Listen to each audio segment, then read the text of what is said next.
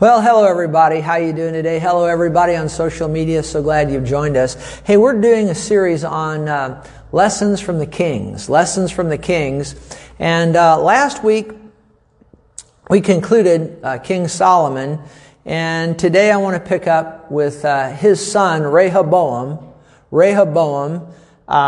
He succeeded his father Solomon. But there's another man named Jeroboam that you need to know about. Now we're going to have two names going on here, Rehoboam and Jeroboam. Rehoboam and Jeroboam, okay? Are you glad you're not named Jeroboam or Rehoboam? We got these two guys. Rehoboam is Solomon's son. Jeroboam was Solomon's servant. One of his servants was a mighty man of valor. That was Jeroboam. Rehoboam was Solomon's son, okay? And if you'd go to 1 Kings 11, I'm going to read several verses here because what we're going to read here sets up information that you're going to need for the remainder of this series, okay? You need to know what happens here with Jeroboam and Rehoboam, okay? Again, Rehoboam is Solomon's son. Jeroboam was Solomon's servant. Now notice here in 1 Kings 11, verse 28, I'm going to read several verses in the New Living Translation. It says, Jeroboam, now this is not Solomon's son, this is his servant, Jeroboam. I wish their names weren't so similar, it'd be easier, you know. But anyway, Jeroboam was a very capable young man, and when Solomon saw how industrious he was, he put him in charge of the labor force from the tribes of Ephraim and Manasseh, the descendants of Joseph. One day, as Jeroboam was leaving Jerusalem, the prophet Ahijah from Shiloh met him along the way.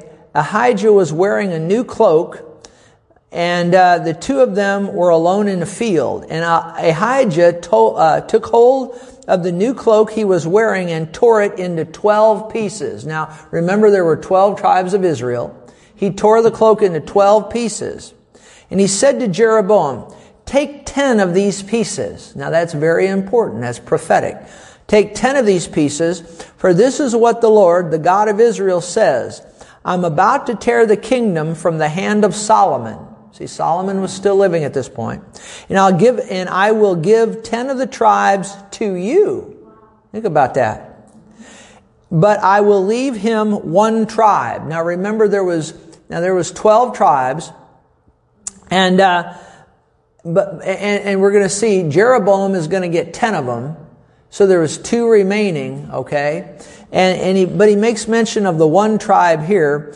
And the one tribe that's going to be left for Solomon's son actually was 2 tribes. It was Judah and Benjamin. But Benjamin got integrated into Judah. And so it's just considered the one tribe known as Judah, okay?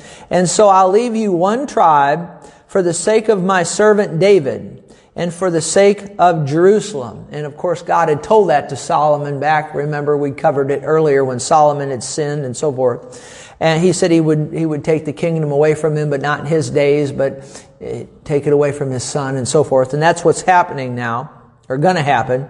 Anyway, he said, verse 32, but I will leave him one tribe for the sake of my servant David and for the sake of Jerusalem, which I have chosen out of all the tribes of Israel. For Solomon, verse 33, has abandoned me and worshipped Ashtaroth and the goddess of the Sidonians, Chemoth, and the god of Moab, and so on and so forth. Solomon did some bad stuff, didn't he? And we talked about that. Verse 34, but I will not take the entire kingdom from Solomon at this time for the sake of my servant David, the one whom I chose, so on and so forth. Now notice verse 35, but I will take the kingdom away from his son and give 10 tribes to you. I mean, think about that. I mean, that was a place of honor that Jeroboam had with the Lord, wasn't it? Yes. And now notice verse 36. His son will have one tribe so that the descendants of David, my servant, will continue to reign, shining like a lamp in Jerusalem, the city I have chosen to place my name. Now notice verse 37. And I will place you on the throne of Israel. So see, in the north, there were 10 tribes in the north known as Israel, and 2 tribes in the south, but Judah and Benjamin, but there were one tribe, Judah, okay, because Benjamin was integrated into Judah. So there was 10 in the north and 2 in the south, And the one in the north was known as Israel. The one in the south was known as Judah. Did you follow that? So how many tribes are in the north? There's 10. And that's known as what? Israel. In the south there was 2 tribes, but really there was really the one. I mean, Benjamin and Judah, but it was known as Judah. You understand that? So there was one tribe in the south. All right? You understand that? And it was known as Judah. So how many in the north? 10. How many in the south? 2, but really what? Really 1. Okay. And you understand. And so the one in the north was known as what? Israel. The one in the south? Judah. Okay. Now Jeroboam, Solomon's servant, is going to get the one in the north, the 10. Wasn't that pretty cool the way the prophet tore his clothes? And there was 12 pieces and he told him to take 10. It's pretty cool, isn't it? And God did that from time to time. He'd have prophets do things similar to that. Those sorts of things. But anyway, he says in verse 37, I'll place you on the throne of Israel. Now listen to what God is saying through the prophet here to Jeroboam. It's going to be very important later on. I'll place you on the throne of Israel and you'll rule over all that your heart desires. Think about that. Think about that. God just told him, he said, I'll put you on the throne of Israel and you will rule over all that your heart desires. Think about that. And now listen, if you listen to what, verse 38, if you listen to what I tell you and follow my ways and do whatever I consider to be right, and if you obey my decrees and commands, as my servant David did, then I will always be with you. I will establish an enduring dynasty for you as I did for David, and I will give Israel to you. I mean, you think about that. It's going to be important that you remember that later on. And I'll just give you a little foretaste of what's going to happen. You would think a man like this would serve God faithfully and listen to God, and you would think that, wouldn't you? Yeah. You're going to be shocked, I think, in just a little while when we see that he sets up 2 golden calves in 2 different places in Israel and has the people worship those golden calves. Much like Aaron did, remember when Moses was up on the mountain? Remember that? And Aaron, they made that golden calf. He's going to do a similar thing. He's going to have 2 of them, and he's going to direct the people to worship those golden calves. Can you imagine? Why would a man do that? When God told him these wonderful things, why wouldn't this man serve God faithfully all the rest of his life? Why would he? Can you imagine making 2 golden calves and telling the people to worship the golden calves instead of worshiping God? After God just told you this? Wow. It's unbelievable, isn't it? Yeah. It's unbelievable. Anyway, we'll see that as we go. Verse 39, because of Solomon's sin, I'll punish the descendants of David. And anyway, verse 40, Solomon tried to kill Jeroboam, because you can see why Solomon would want to do that. Solomon's still alive right now when this is happening, and he realizes this guy is going to be taken over. And he tried to kill him, but Jeroboam fled to King Shishak of Egypt. Now remember Shishak. You glad you're not named Shishak? Anyway, he fled to King Shishak of Egypt and stayed there until Solomon died. Now, how did the United Kingdom of Israel, we know that it's going to break up into 2 parts, 10 in the north, 2 in the south. How is it going to happen? Well, let's go see here, 1 Kings chapter 12. Let's see how it happened. Now, that was Jeroboam. That was Solomon's servant. But now Solomon has a son named Rehoboam. Okay?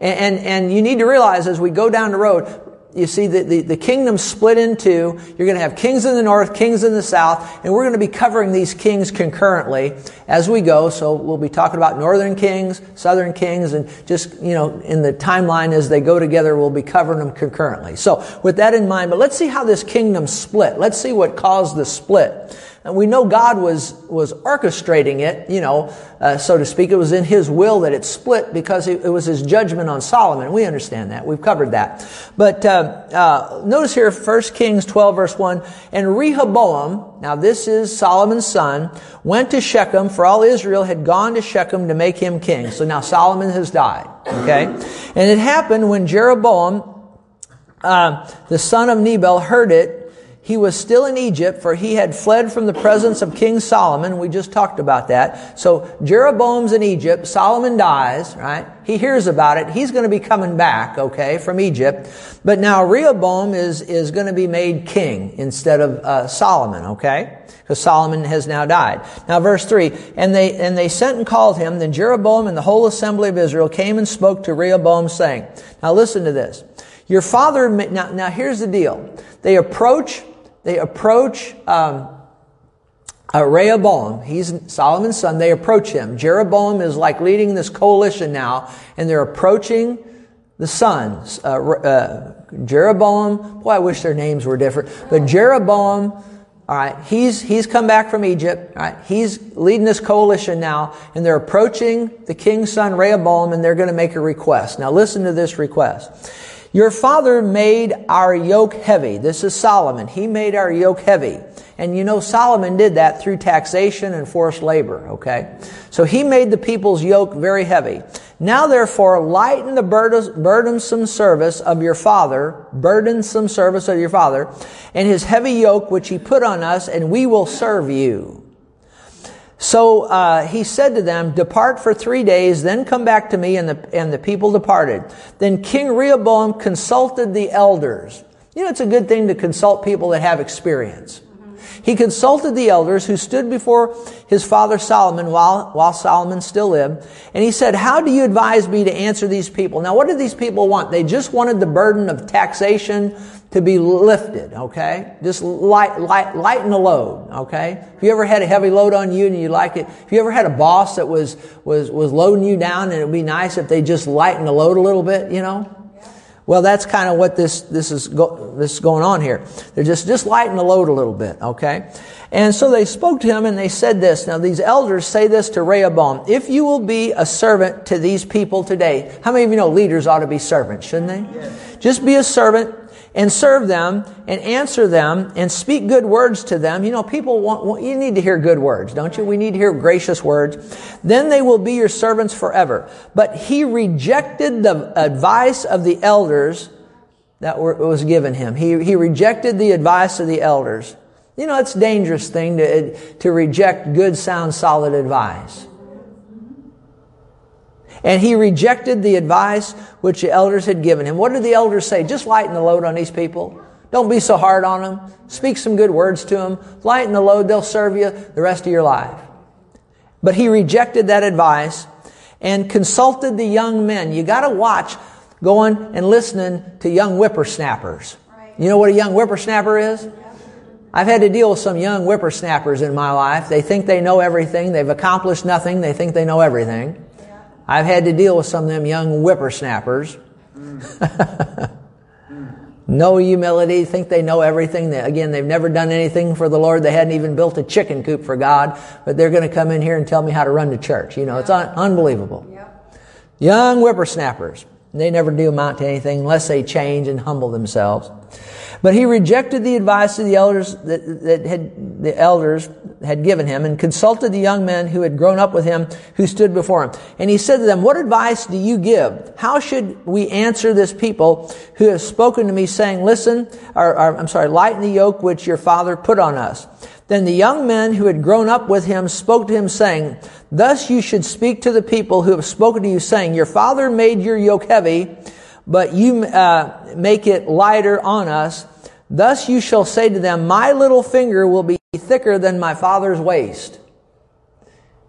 Did you get what he just said? He just said to them, he said, my little, in other words, the young whippersnappers told Rehoboam to tell the people, you think my father was tough? I'm going to be really tough. In other words, my little finger is going to be thicker than my father's waist. In other words, do you understand that? In other words, my little finger is going to be heavier than my father's whole waist was. We're going to double down. We're going to make it 10 times, 100 times, 1,000 times harder on you is what it's saying. Here, look at this. Verse 11, and now whereas my father put a heavy yoke on you, I will add to your yoke. My father chastised you with whips, but I'll chastise you with scourges, which was worse than whips. What's he saying? He's saying, look, I'm going to listen to these young whippersnappers, not the elders. I'm not going to make the load lighter. I'm going to make it heavier. And you thought my father was tough. You thought the wicked witch in the east was bad. The wicked witch in the west, she's even worse than the one in the east. So what he's saying, you know what I mean? So he's saying, you thought my father Solomon was tough. We're going to double, triple, quadruple down on it. Now, how do you think the people are going to take that? Very well. Notice verse 12. So Jeroboam and all the people came to Rehoboam the third day, as the king had directed, saying, come back to me the third day. Then the king answered the people and said, Then the king answered the people roughly and rejected the advice of the elders and that had given him, and spoke to them according to the advice of the young men. Again, here's a lesson to learn. Listen to people who have experience. Yeah. Don't reject their advice. Listen to them. Don't listen to some young whippersnapper that's wet behind the ears and has no experience. Many times they'll give you some really bad advice. And that's what happened here. Rehoboam rejected the advice of the elders and listened to the young whippersnappers. Notice verse 15. So the king did not listen to the people, for the turn of events was from the Lord. Now remember, this was part of the judgment on Solomon for his idolatry, that he might fulfill his word, which the Lord had spoken by Ahijah the Shilonite to Jeroboam the son of Nebat. Anyway, verse 16. Now when all Israel saw that the king did not listen to them, the people answered the king, saying, what share do we have in David? We have no inheritance in the son of Jesse. To your tents, O Israel. Go to your tents, O Israel. Now see your own house, David. So Israel departed to their tents. But Rehoboam reigned over the children of Israel who dwelt in the cities of Judah. And King Rehoboam sent it. Actually, what happened was Rehoboam, after this happened, he sent his tax collector out to collect taxes, and they stoned him to death. Good. I mean, is all Israel stoned him with stones and he died, killed the tax collector. Remember, Rehoboam's going to make it tougher than Solomon. And so when he sent the tax collector out, they stoned the tax collector. And Rehoboam, he just barely escaped with his life. The people rose up against Rehoboam and said, no, we're not going to take this abuse any longer. And they seceded from the Union. Wow. Much like what happened when Abraham Lincoln became president. Remember? Yeah. Several of the states seceded from the Union. That's what happened here. When Solomon would not when Rehoboam would not lighten the load that Solomon had put on him, he wouldn't lighten the load. And what happened is the people revolted, and those 10 tribes in the north, they seceded from the Union. They made Jeroboam the king, just like the prophet told him, when he tore his clothes, made him the king. And then Rehoboam, he got to keep the 2 tribes in the south, which was really the 1 tribe of Judah. Do you see how it all happened? Yeah. And why was it? Because he wouldn't listen to the advice of the elders. Right. He listened to the young whippersnappers, and he made life more miserable for the people, and the people revolted. And so the 10 tribes in the north went with Jeroboam, and then the 2 in the south went with Rehoboam, and that's how the kingdoms split and divided. Interesting, isn't it? What lessons do we learn so far? Listen to your elders. Yeah. Listen to people who have experience. I mean, when you go into the dentist and you get in the chair and they're going to do a root canal and you ask them how long you've been doing this, and they say, this is my second one. Does that make you happy? No, wouldn't you rather have a root canalist that's been an endodontist that's been doing that for years and years? You know what I mean? Whenever I do business with somebody, I always start checking up on them, see how long they've been doing it. I realize people have to get experience, and I understand that. It's like when I was trying to get a job teaching school, they'd ask you how much experience you had. And I was right out of college, so I didn't have any experience. They want somebody with experience. Well, how do you get experience if nobody will give you the chance? So I understand. It's kind of like a catch-22 on that. I understand that. But still, I like to listen to the advice of elders. People who have experience. And he wouldn't listen to the elders. He listened to the young whippersnappers, and it cost him, didn't it? It cost him 10 tribes, didn't it? It absolutely did. Now with Rehoboam, let's talk a little more about him, and then we'll talk about Jeroboam. But this is Solomon's son. Now the tribes have split, and Jeroboam is ruling in the north. Rehoboam is ruling in the south. And why did it happen again? Because he wouldn't lighten the load on the people. Is that right? Okay, now look at 2 Chronicles 12:14. 2 Chronicles 12:14, New Living Translation. It's going to tell us, this one verse is going to sum up really Rehoboam for us. Rehoboam, was, what kind of a king was he? Evil. He was a what? Evil. He was an evil king. Now before I say any more, you're going to be amazed as we go through all these kings. There's approximately 40 of them total, if you add them up in the north and the south. Now, we're not going to cover each one of them in depth. Some of them will just mention their names and say a little more. Some of them we'll spend a good deal of time on. But here's the thing. The majority of them, almost all of them, not all of them, there were some good kings, but the majority of them were evil. Isn't that sad? God warned them early on about if they wanted a king. Remember, having a king was never the perfect will of God. He warned them what the kings would be like and what right? Yeah. But here's the thing. Look at this. Rehoboam was an evil king, and notice, for he did not seek the Lord with all of his heart. Now, when we talk about evil, we think about cussing, we think about getting drunk, we think about sexual immorality, we think about, being mean to somebody, and that's all evil, all right. But a lot of times, we need to realize God looks at things as being evil that we may not even think about. Why was he an evil king? He did not what? He did not seek the Lord with all of his heart. Now, if you'd ask a lot of people, if you refuse to seek God, is that evil? A lot of people wouldn't consider that evil. They'd say, well, if I beat somebody up, that's evil. Or if I rob a bank, that's evil. But if I don't take time to read my Bible, or if I don't take time to pray, a lot of people wouldn't think that's being evil. God sees that as being evil. Now, that's a lesson we need to learn. That's worth coming to church, just to get that right there. You know as well as I do, if you ask most Christians, well, you didn't read your Bible this week? Nope. You didn't pray this week? Nope. You didn't study your Bible at all this week? Nope. Is that evil? Most Christians say, well, it's not evil. It's not evil. I mean, evil would be if I went and cussed somebody out. That'd be evil. Or if I beat somebody up, or if I stole money, that'd be evil. Or if I gossip, that's evil. But I didn't seek the Lord. Most Christians wouldn't consider that as being evil. But God sees it if you don't prepare your heart to seek the Lord, if you don't seek the Lord, if you don't read, study your Bible on a regular basis and pray. God sees that as what? As evil. And I'll tell you what, if you don't seek the Lord, now listen, if you don't seek the Lord and set your heart to seek the Lord, you'll wind up doing evil things for sure. And that's what happened here. Notice in 1 Kings 14, watch this. 1 Kings 14 verse 21. And Rehoboam, the son of Solomon, that's going to give us a little summary here. Rehoboam, the son of Solomon, 1 Kings 14:21. Rehoboam, the son of Solomon, reigned in Judah. Rehoboam was 41 years old when he became king. He reigned 17 years in Jerusalem, the city which the Lord had chosen out of all tribes to put his name. Now watch this. Judah, now he's reigning over Judah in the south. Judah did evil in the sight of the Lord.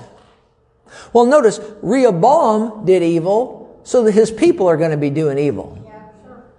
Because it's a follow the leader, isn't it? Right? So if the leader's evil, it's going to trickle down, isn't it?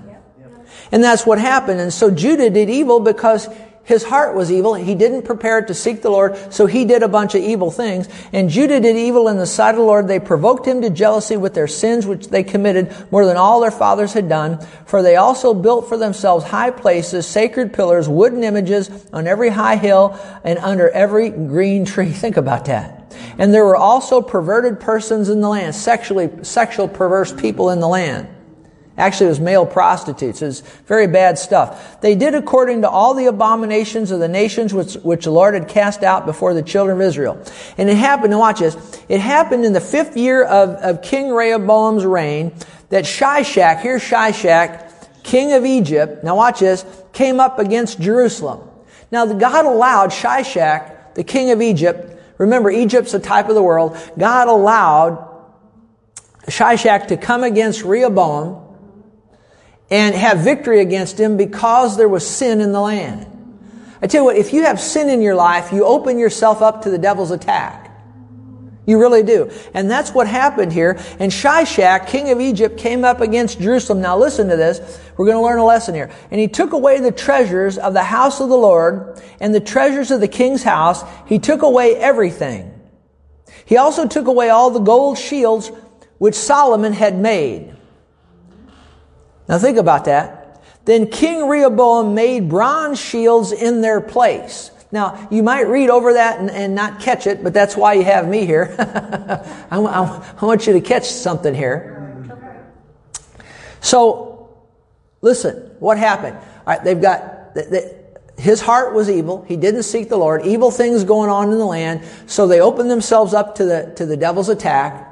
Here comes Shishak. He comes in and he plunders and he takes everything, including all the gold shields. He cleans out the temple of the Lord, Solomon's temple. He cleans it all out. And it looked horrible. It looked terrible. And Rehoboam, who is the king, he makes bronze shields in their place. Now, bronze looks like gold, but it's not. Right. It's a cheap imitation. Now let me just read from my notes. When we do not seek the Lord with all of our hearts, the things of the world and sin will creep in. Shishak, Egypt here is a type of sin and a type of the world. Because Rehoboam did not set his heart to seek the Lord, Judah was overtaken by Egypt, and they went, now listen to this, they went from a place of solid gold. Under Solomon, everything was gold. It was solid gold. Their chalices were solid gold. They had so much gold under Solomon that they didn't even consider silver to be valuable because they had so much gold. Listen, I tell you what, sin will take the gold away from you and put bronze in your pocket instead. Bronze is a cheap imitation. Now listen, let me read this again. Shishak, or Egypt's a type of sin of the world because Rehoboam did not set his heart to seek the Lord. Judah was overtaken by Egypt, and they went from a place of solid gold to a place of cheap imitation bronze. But you see, Shishak came in and he did that, but you know, Rehoboam didn't like the way that looked. Everything being cleaned out. So what did he do? He made bronze shields to take the place of the gold. Because he was interested in appearance. He wanted things to look regal and royal, but the gold was gone. The devil took that. Shishak took that, and so he has bronze put in. Okay? Now let me read from my notes. How many Christians do not seek the Lord and are full of worldly things and put forth an appearance of solid gold, but in actuality they are little more than cheap imitation bronze? Now you think about that. How many Christians do not seek the Lord? Remember, if you don't seek the Lord, it's an evil heart. How many Christians do not seek the Lord and are full of worldly things, yet put forth an appearance of solid gold? I've met multitudes of them over 27 years. They believe on the Lord Jesus Christ. They're saved people, all right. But they still have worldly things going on in their life. And they come to church. They put forth an appearance of solid gold on Sunday mornings, but in actuality are little more than cheap imitation bronze during the week. I don't want cheap imitation. I want the real thing. I've met some real deal Christians over the years. Some people who are really for real Christians. I had a lady tell me one time, back many years ago, and she had a supposed experience with the Lord that she supposedly got saved. And I began teaching some things from the Word of God on the importance of living right and living holy and whatnot. And she stopped coming to church, and we checked up on her, and she said, "I'm not ready to be a full-time Christian." Well, I didn't know that there's any other kind of Christian. You want to be sure when you die she said, "I'm not ready to be a full-time Christian." You better be sure you better not be taking a vacation from Christianity when you die. Can you say amen? Yeah, I'm trying to be humorous there. But I mean, there is no such thing as a part-time Christian. You're either a full-time Christian or you're a no-time Christian. Is that right? Right. Amen. But so many Christians are full of cheap imitation. They look like gold, but they're not. They're cheap imitation. Do you know bronze can look like gold, but gold does not look like bronze? I'm going to say that again. Bronze can look like gold, but gold does not look like bronze. Have you ever been around a for real deal Christian? You know that they're really for real. You don't ever hear them gossiping. You don't ever hear them backbiting. You don't ever hear them lying. You don't ever see them cheating, stealing. They've got a joy about them. They've got a light about them. They've got a gentleness about them. They've got a purity about them. Can anybody say amen to that? Absolutely. Don't you like being around those people? I like being around the solid gold Christians. I don't like being around the bronze ones, do you? I don't want a bunch of cheap imitation. And that's what happened here to Rehoboam. And so, and it's just a bunch of cheap imitation. Did you know now listen to me, the Lord wanted me to say this, so I wrote it in my notes. Some of the largest, what appear to be, some of the largest, what appear to be the most successful churches in the United States, now listen carefully, are like Solomon's temple. What Solomon's temple became, they're full of cheap imitation things. You need to realize that. Imitation worship. It's not a spirit of worship, it's a spirit of entertainment. You got to be careful in this hour here in the United States. A lot of churches are not full of the real worship. They're full of a cheap imitation. It's bronze. It's a spirit of entertainment. You need to steer away from that kind of worship. Amen.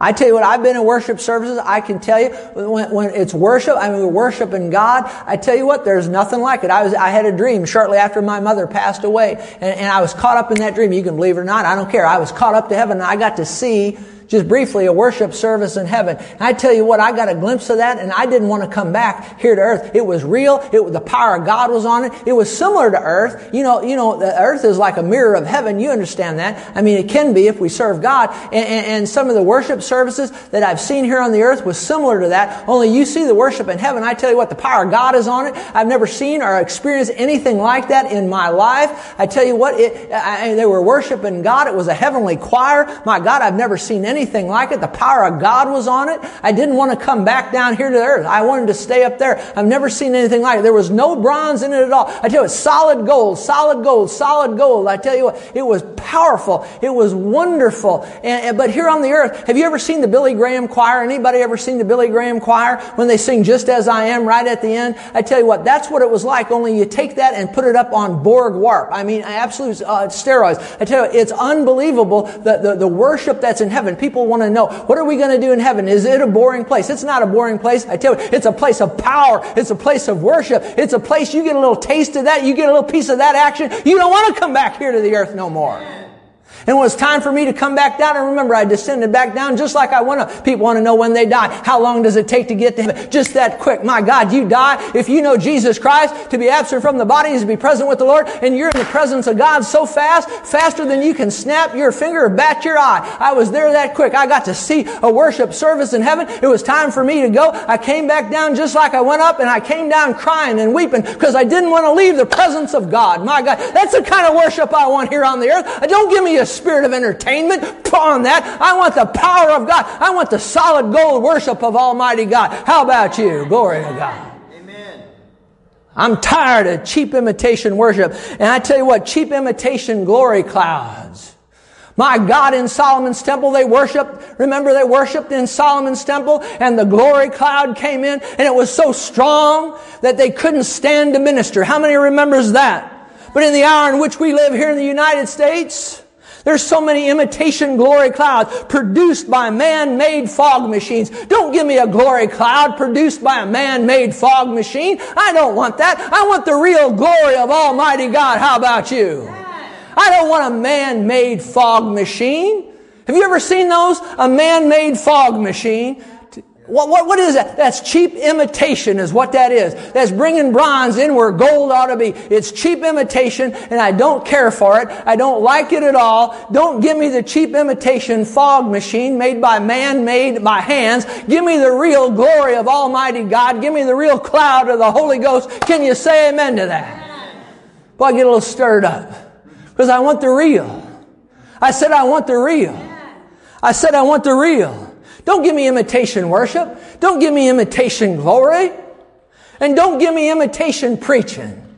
I don't want imitation preaching. Don't give me a talk. Now you know preachers are giving talks. I don't want a talk. I want a sermon. I want a message. Don't give me a little talk. If I want a little talk, I can turn on Dr. Phil. I can watch. Don't give me Dr. Phil when I come to the house of God. Don't give me a little talk. Don't give me a psychological self-help message. I don't want to hear that. Don't give me a comedian. I don't want a comedian in the pulpit. Don't give me some financial advisor in the pulpit when I go to church that's going to tell me how I can get a Cadillac, a condominium, or a cruiser. I don't want that. I don't want a pablum pushing pulpiteer. I want a man of God that's going to stand under the anointing of God and say, "Thus saith the Lord God," and doesn't care what people think, not afraid of man or beast. Can you say amen? Amen. Glory to God. I want this kind of preaching right here. Praise God. Can you tell the power of God came on me there? Give me that when I come to church. I don't want an imitation preacher. I don't want a bronze preacher. I want a solid gold preacher. Can you say amen? Glory to God. Like I said, bronze can look like gold. Imitation. But I tell you what, gold does not look like bronze, and you can know when you've got the gold. Amen. I don't know if you can tell, but I want to say it again. See, when the power of God came on me there, can you notice that's gold, isn't it? Not me, it's the power of God came on me. That's what we want. That's what we need. That's what we need in this nation. There's too many churches, too many mega churches, too many media churches in this nation that's pumping out bronze to the people of this nation, and we need to be pumping out gold. Glory to God. Solid gold. When I was up in heaven there for that short time, I tell you what, everything was solid gold. Everything I saw was solid gold. Well, the Bible says the streets are solid gold, aren't they? And I was crying when I came back, and you asked my wife. I woke up crying. I've never had an experience like that before or since. But it was real. It was so real, just as real.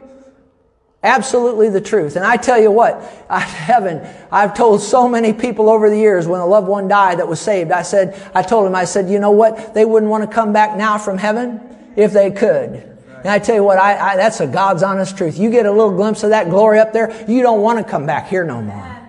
Absolutely. As much as I love my wife, as much as I love you, I tell you, I'm ready to stay in heaven. It's a wonderful, wonderful, wonderful place. It's a real place. It's not a cheap imitation place. It's a real place. Glory to God. And the Bible says we can have heaven on earth. Praise God. So let's be sure that we're real deal Christians. All right? I am not a part-time Christian. I'm a full-time Christian. How about you? Amen. No bronze for me. I want the solid gold. Anyway, Rehoboam and Jeroboam were continually at war with each other, and so on and so forth. Did you have enough, or are you thirsty for more? More. You want a little bit more? Yeah. How much time do I have? I got a little time. Let's try to do Jeroboam. I did Rehoboam. Now Jeroboam. You want to do Jeroboam? Sure. Let's do it. I can do it in about 10 minutes. All right. If anointing kicks in here and you listen good, we might be able to do it in 9.5. All right. All right. Here we go. Now Jeroboam, was he Solomon's son or Solomon's servant? He was a servant. Did he have the tribes in the south or in the north? He's in the north. How many in the north? 10. Okay. Now notice here, he was the first king of the 10 tribes of the northern kingdom, known as Israel. In the south it was Judah, in the north it was Israel. And we've talked about that. Now he's going to be forever remembered as the king who caused Israel to sin. Remember, God told him all those wonderful promises through the prophet. And he didn't listen to God, and he's going to be known as the king who caused Israel to sin. And he became the prototype of an evil king. Now you think about that. 15 later kings were described, in the north, were described as evil like Jeroboam. And God gives you such good promises. Why do you want to be evil? Right. I don't understand that.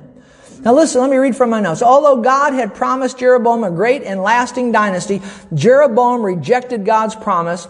In order to achieve political security, Jeroboam abolished national worship of the Lord and replaced it with worship of golden calf idols. Unbelievable.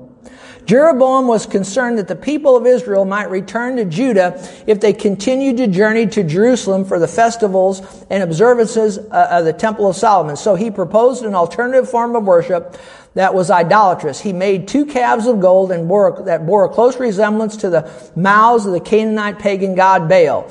The king told his countrymen, it is too much for you to go up to Jerusalem. Here are your gods, O Israel. So he points to these golden calves and he says, here's your gods. If I did that in this church, I'd expect everybody to leave. Absolutely.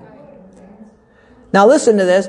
He said, here are your gods, O Israel, which brought you up from the land of Egypt. 1 calf was erected in Bethel and the other in Dan. Bethel means house of God, right?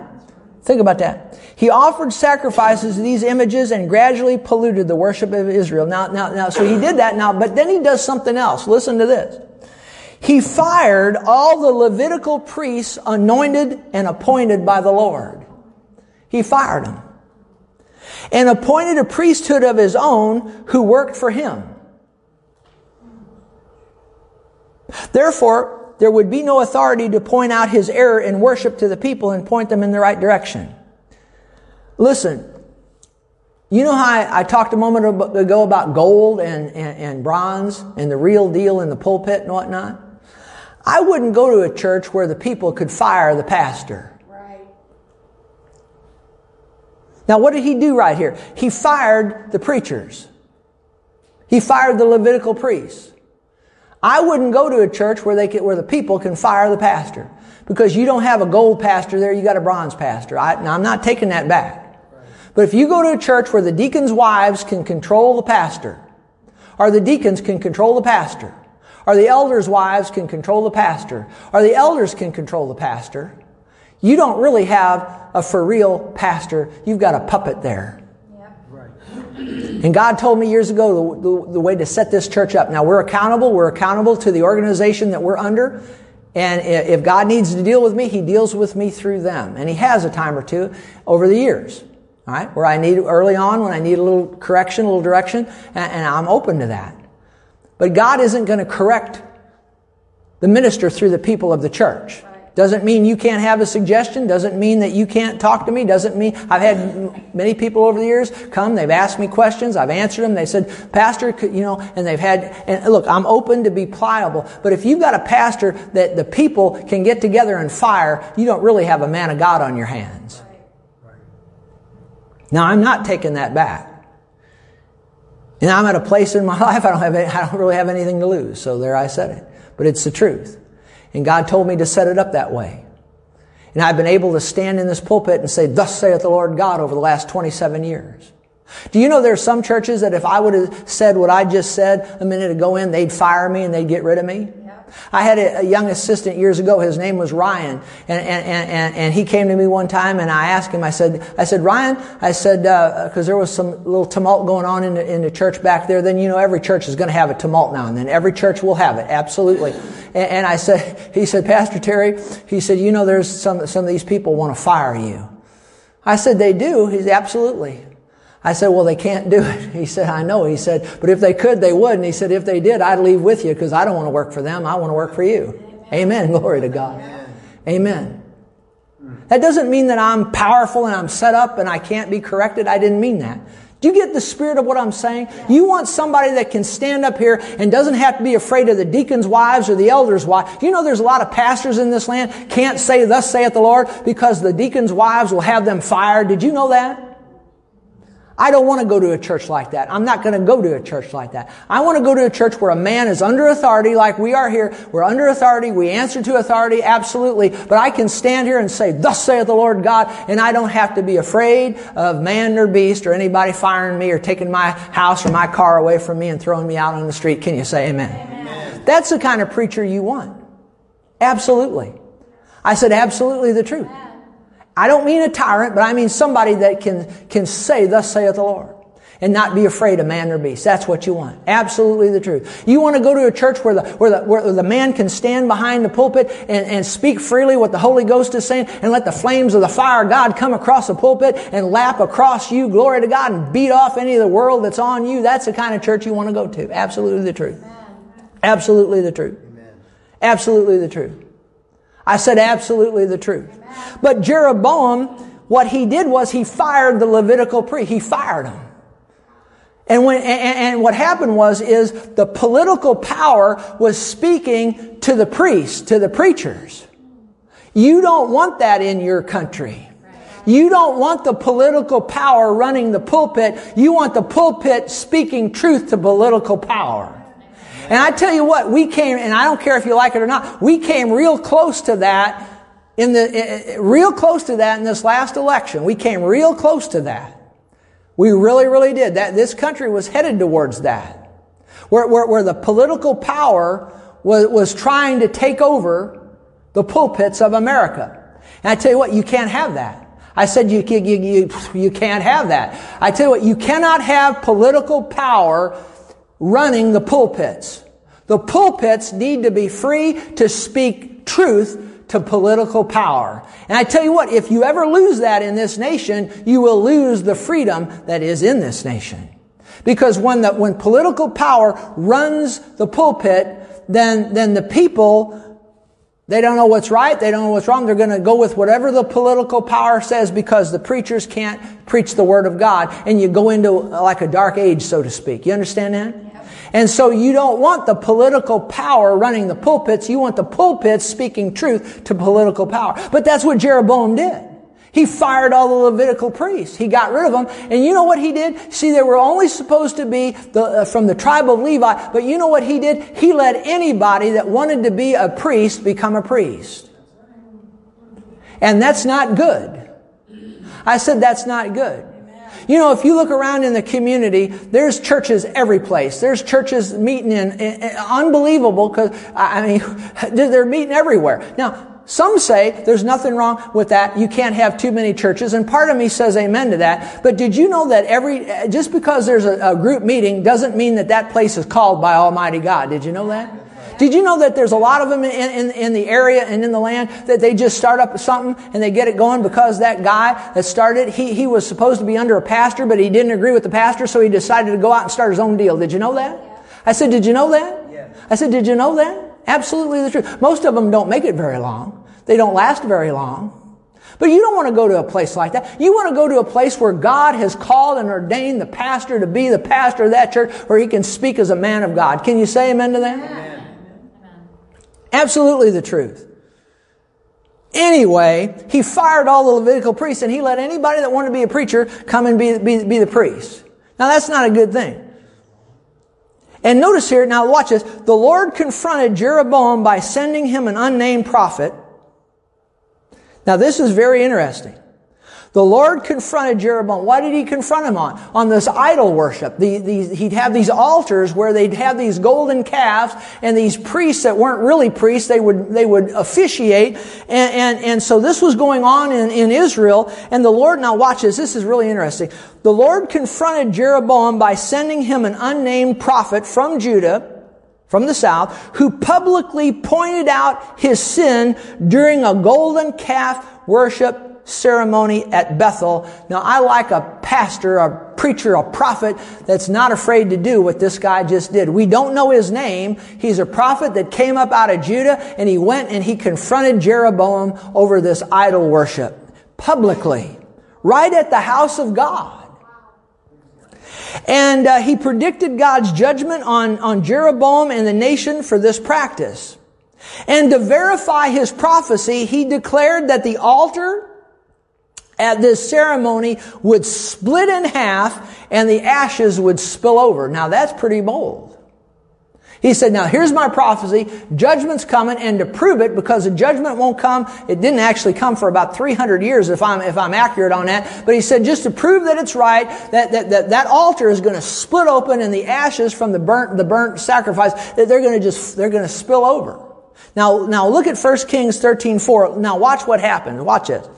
So it came to pass when King Jeroboam, 1 Kings 13, verse 4, so it came to pass when King Jeroboam heard the saying of the man of God, who cried out against the altar in Bethel, that now watch this, watch what Jeroboam does. He stretches out his hand from the altar saying, arrest him, arrest this prophet, arrest him. You got to be careful when you start pointing your finger at a man of God when he's under the anointing of God.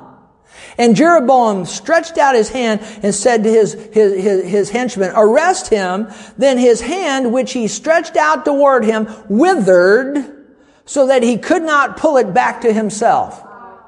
Wow. Withered, dried, paralyzed. Now you think about that. You got to be careful pointing your finger at a man or a woman of God who's operating under the anointing of the Holy Ghost. You got to be real careful. That's worth coming just to get that today, just to get that lesson there. Be real careful about pointing a finger at somebody that's under the anointing of the Holy Ghost. And his hand paralyzed and withered and dried up right there. And he couldn't bring it back in. But now watch how gracious God is. Now watch this. Verse 5, the altar was split. Now you think about that. The altar was split. When he pointed his finger, the altar was split and the ashes poured out from the altar according to the sign which the man of God had given by the word of the Lord. My gracious, think about that.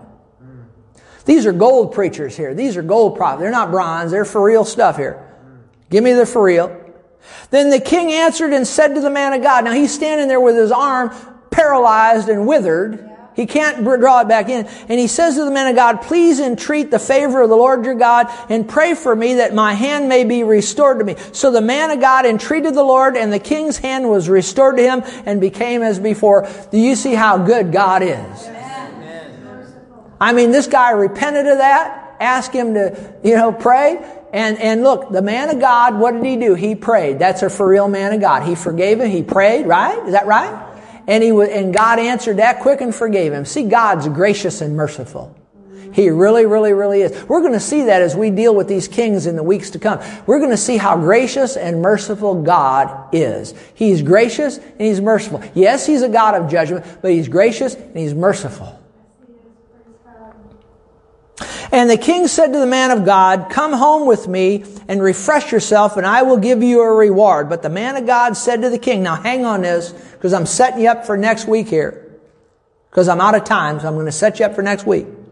So the man of God said to the king, if you were to give me half your house, I would not go in with you, nor would I eat bread nor drink water in this palace. Place. Is it place or is it palace? I just said palace because I wanted to see if you were following along, and you are. Boy, you're right on the money. I like that. I'm an old math teacher, not an English teacher. I can't read pretty good, but it's close. Place and palace, pretty close, right? Spelled almost identically, but not quite the same. But it was a place, right? It was a palace and a place. All right, lay off of me, Bonnie. Give me a break, okay? Just hold it back. Oh, no, I'm teasing with you. She keeps me on my toes. I like it. She keeps me on my toes. I like that. I'm going to read it again just in honor of you, okay? And he said, and I would not go with you, nor would I eat bread nor drink water in this place. Okay. But if he went back to the king's place, it's a palace, right? So, no. So there you go. Okay. So it was, now watch this, but I want you to hang on this because we're going to learn a lesson. For so it was commanded me by the word of the Lord, saying, you shall not eat bread or drink water, nor return by the same way you came. All right? So he went another way and did not return by the way that he came to Bethel.